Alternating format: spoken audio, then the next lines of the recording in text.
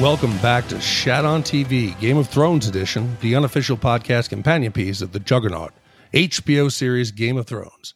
I'm one of your hosts, Dick Ebert, and alongside me is my co-host, the King B. I don't have anything funny prepared. And this is our Instacast episode where we share our quick takes on this week's episode of Game of Thrones. And this week's episode is the Season 8 premiere titled Winterfell.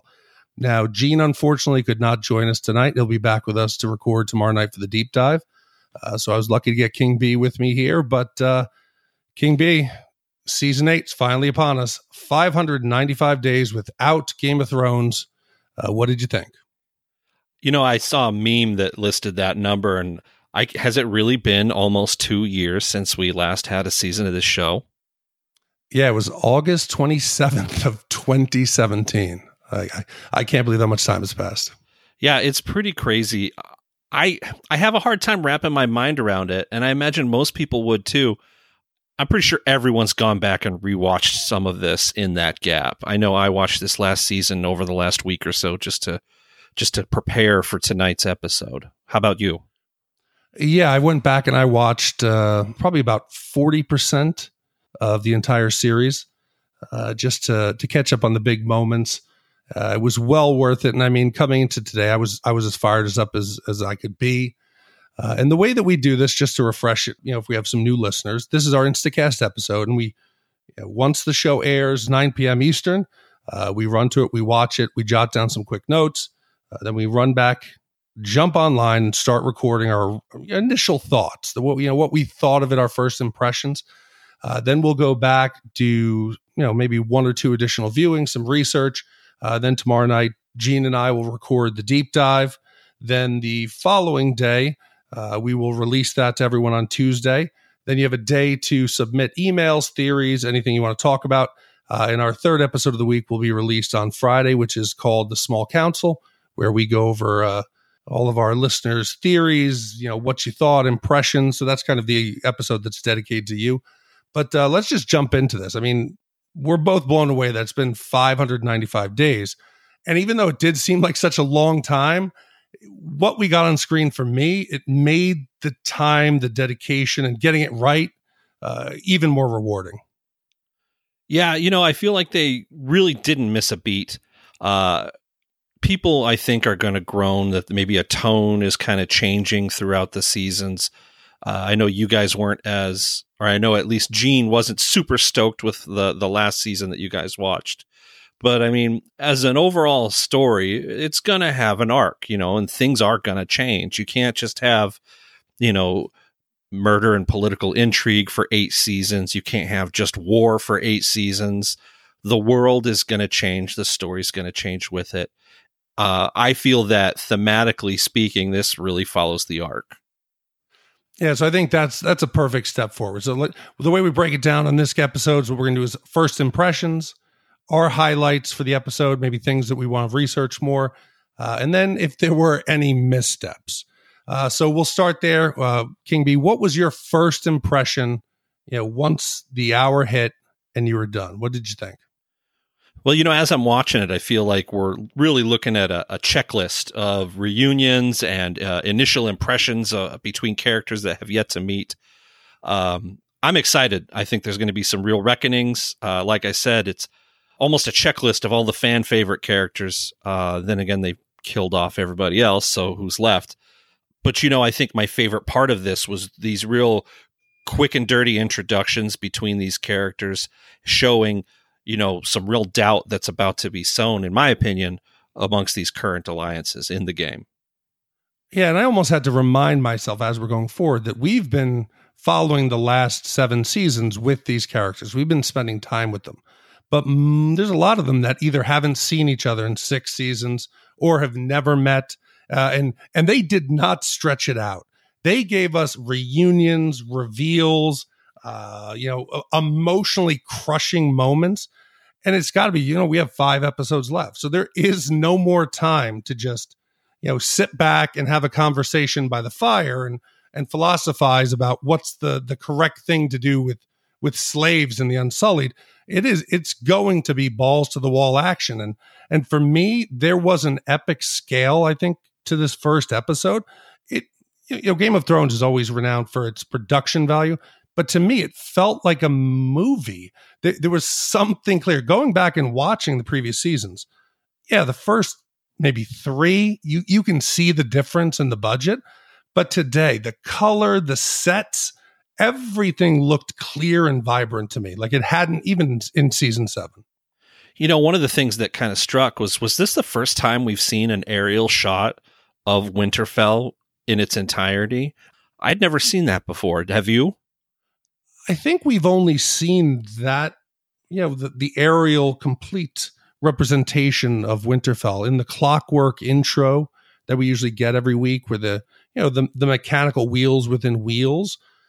So I don't know that we've seen it. We'll have to go back and watch it because, again, we just watched it one time through. But that brings me to another thing I really did like, was we finally got an upgrade, a refresh of that clockwork intro. It used to be that we would jump from location to location, around the globe, that we would see everywhere we were going to see. And from now on, it starts north of the wall. We see the wall go down, and then it takes a really low plane, like it's going at a low angle. We're no longer up 30,000 feet above it. And it takes us down the path south into Winterfell. And we don't just see the buildings growing. We go deep into Winterfell. We see the main meeting room. We see down in the crypt. It then goes further south into King's Landing. We even see Qyburn's crossbow and the giant dragon skull. So there is something to it, to where before the scale of the show was dozens of locations and dozens of storylines, to now I think that intro represented how everything is now boiled down to the simplest form and the simplest storylines.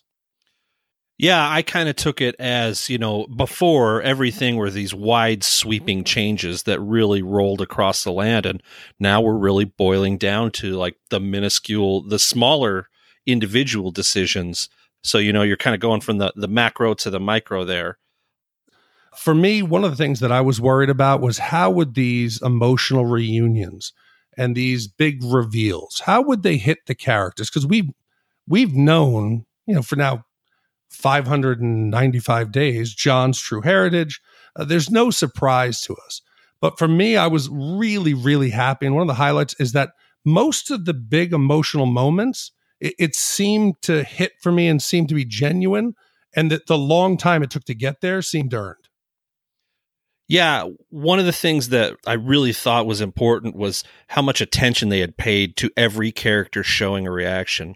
A big shout out to everyone's performance in this episode.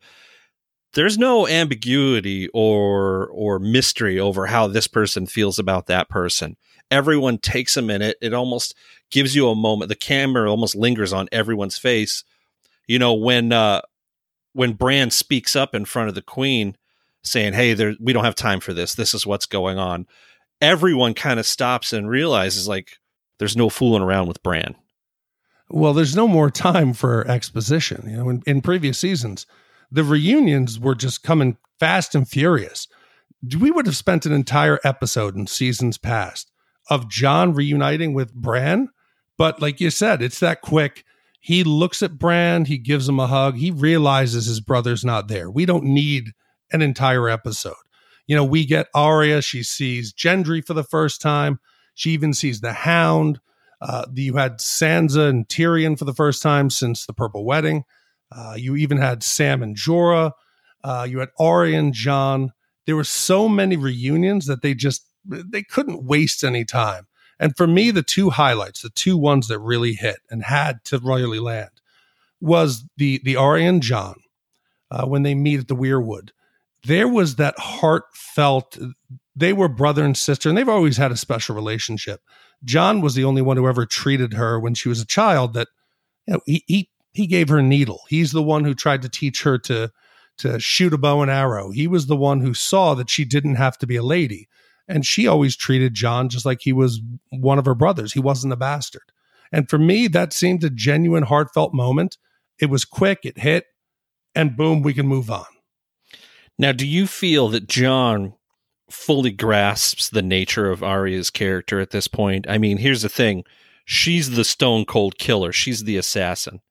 maybe even to the opposite of his sort of noble warrior persona.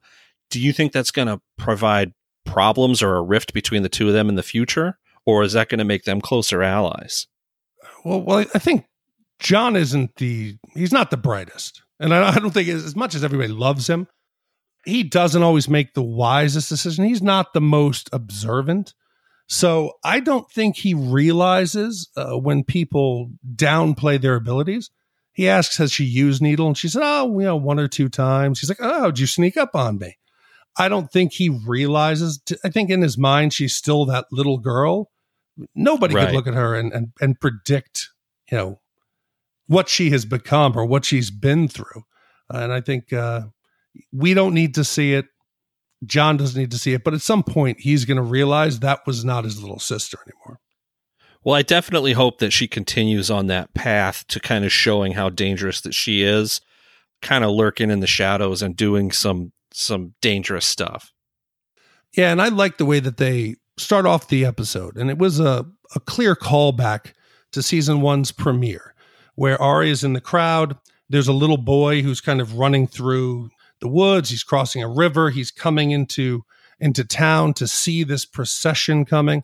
And it's a clear callback to season 1 when Arya was dressed. She had on the soldier's helmet, and she climbed up on top of one of the wagons to see King Robert and the procession going north, where he tried to convince Ned to become the Hand of the King. So it was a callback to she was that little child to now she's not. And I think that's going to be the two biggest characters to me still. People talk about Daenerys. People talk about Jaime, Cersei. To me, still the core of the show is family, and it's Jon and Arya. Well, and she definitely reminds him of that. And I think it kind of reinforces a lot of what we saw in tidbits up to that point in the show.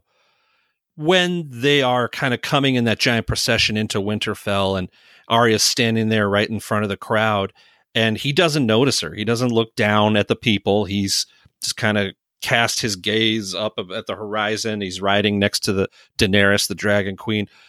Arya shows a little bit of disappointment. And I think that is echoed in, the people's kind of rumblings later on in the meeting hall when they talk about, him giving up his crown.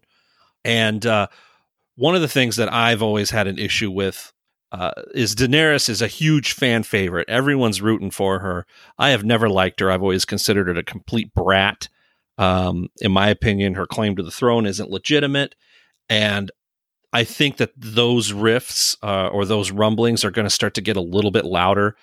And ultimately, I don't want to see her on the throne. So I really like seeing all these people react poorly to her. I mean, she's very proud. She's uppity is really what she is. She's a spoiled little brat. And I'm really excited for what's coming up because I think that she is going to have to really learn some humility real quick. Maybe she'll come to it on her own, but I wouldn't mind if somebody handed her the lesson. Well, the Northerners are renowned for not being exactly, welcoming to foreigners. And, we've come to like Daenerys. We know, what she's about. We know her true motivation. So think of the Northerners. You think of Sansa, who's only heard rumors, who only knows her heritage, who only knows what, her family has done. She's going to question. But was I the only one that when the procession's going north, we see the Unsullied, and a lot of the Northerners are looking like, who are these brown people? They've never, I don't think we've ever seen anyone of color in the North. So they're looking at Missandei, they're looking at Grey Worm. But when those dragons come flying in overhead, I got goosebumps. I did. Is that bad to say as an adult man in his 40s that I got goosebumps from dragons? I thought, if I was going to write this show or if I was going to dictate how a character should act, this is an excellent opportunity for that queen to stop and ingratiate herself to the people by addressing them and saying, hey, these are my children. They will not harm you. They're here to help. But she's just like, yeah, I got dragons. Look at all the poor people run. And I think that's a big misstep for her, and it's going to cost her late in the game. I don't think there's any time to win hearts and minds. There's no time to set up a little dragon petting zoo and let the locals come by and pet the dragons. Speaking about failing to win hearts and minds, how about that Sam Tarly meeting with the Dragon Queen? Oh, oof. That's another one. Because I saw it coming. All of us should have seen it coming. This is a happy reunion. It's Jorah. He's coming down. He's going to thank, he brought the queen. Sam is going to get thanked. He's going to, they're going to hook him up. When this is all done, she's going to, have to make some changes at the Citadel. And as they're talking, and I'm just like, oh my God, nobody knows. Nobody realizes they killed Sam and his father. I know Sam and his father didn't get along, but Sam loved his brother. His brother was a good man. And as we're walking our way towards that reveal, I'm like, oh no. Oh, this isn't going to be good. This isn't going to be good. It was brutal to watch. I would argue that even though Sam's father was horrible to him, he still cared about his family name and at extension, he still very much wanted his father's approval, and loved his father. He didn't wish him dead. And I felt the performance is strong. I think that from a storytelling standpoint, putting this character in a position where he deserves to be rewarded beyond numeration and receiving this adulation from someone who is going to be the leader of the Seven Kingdoms, to only be informed, by the way, totally roasted your dad and your brother. So bummer, bro. Like, there's no apology. It's just, hey, that happened. So he leaves the room. He's clearly fraught with, with grief. And now he's going to drop this bomb on Jon Snow. When Jon says, hey, this is treason, he's absolutely right. It is not a good look. You are responsible for delivering news that will unthrone a woman immediately after she informs you she's murdered your dad and your brother. I have to hope, because Sam was distraught. Sam, I got a little inkling of Ollie when Ollie didn't agree with Jon Snow letting the wildlings through the gate. And, he let it fester, and eventually, that ended up with Jon Snow bleeding in the snow. I hope Sam can get over it. Sam's like, what, she didn't tell you? Daenerys didn't run through every single person she's killed on the battlefield. She didn't break down, family heritage and be like, okay, well, your second cousin, yep, we roasted him on the loot train. There's no time for her to go through the history of it. Sam's got to just kind of get over it. Yes, Jon let some people live, and he did also kill those who betrayed or disobeyed him. But there's no time. You can't hold that against him. And if he tries to drive a wedge between them, I think that could cause some problems. I don't know. See, I don't see it as a wedge. I think that Sam will be able to forgive what has happened. He doesn't blame Jon in the least. I think what Sam is trying to communicate is that this woman is not the be-all, end-all great leader. Like, you're the leader we chose. You need to take this role. These other people that you think are more suited to it, they really aren't. You're the home team. You really need to start acting like it. Well, I think Jon's always been a reluctant leader. Jon was happy going up to the wall and becoming a brother and just becoming a ranger. He didn't want to take a leadership role, and now he's forced into it. And what does he get upset about? Oh, that means my father lied to me all these years. He has to come to a realization, and he has to then choose between his new love and what is right. And if he's going to, if he is the rightful heir to the throne, and he's always been about doing the right thing, much like his father was, he's going to have to make some hard decisions coming forward. But I think this is a perfect segue into missteps for the episode. And I believe you and I have the same one misstep. And it had to do with Daenerys and Jon's relationship. Season 7 ended virtually, almost at the very end, with Jon has been rescued from the clutches of the Night King when he's being nursed to health on that ship as they go south. There's a romantic relationship that's blossoming, but that seemed a little more realistic. I don't know that we needed this, dragon date night, essentially, is what it was. Yeah, this was very much, did HBO get acquired by Disney in the last 500 some days? I felt like this scene was directly out of one of those cartoons. It almost had a Phil Collins soundtrack to the background of it. The idea that they go on this fun ride together and you're kind of laughing at Jon because he's scared and awkward. And then the dragons drop him off at this beautiful waterfall. And she says, we could stay here for 1,000 years. No one would ever find us. And then they share a kiss while the dragons look on kind of knowingly. It's just hard to watch, man. See, and I understand that they wanted to, reestablish that relationship, but it was just, it was corny. It was like out of something else. As they're building up to it, they're walking through the encampment and they're making their way and they're just chit-chatting. I was like, oh no, here it comes. Here it comes. Oh no, he's going to ride the dragon. So the dragon, gets down and Jon kind of fumbles around and, well, how do I hold on to it? You hold on to it any way you can. Any way you can. And then they just soar off and we start, seeing the beautiful landscape of the north and they're soaring through little canyons and they're looking at each other half smiling. I was just like, no, don't do this. Now, do you recall the last time Jon was found near a waterfall? Yeah. That's when he was getting busy with his first love. Yeah, but that was a hot spring. That makes sense. But this dragon riding that turned into like a rom-com, and you joked about that we could stay here for 1,000 years and no one could find us. And Jon goes, oh, but we'd be so old. Come on, man.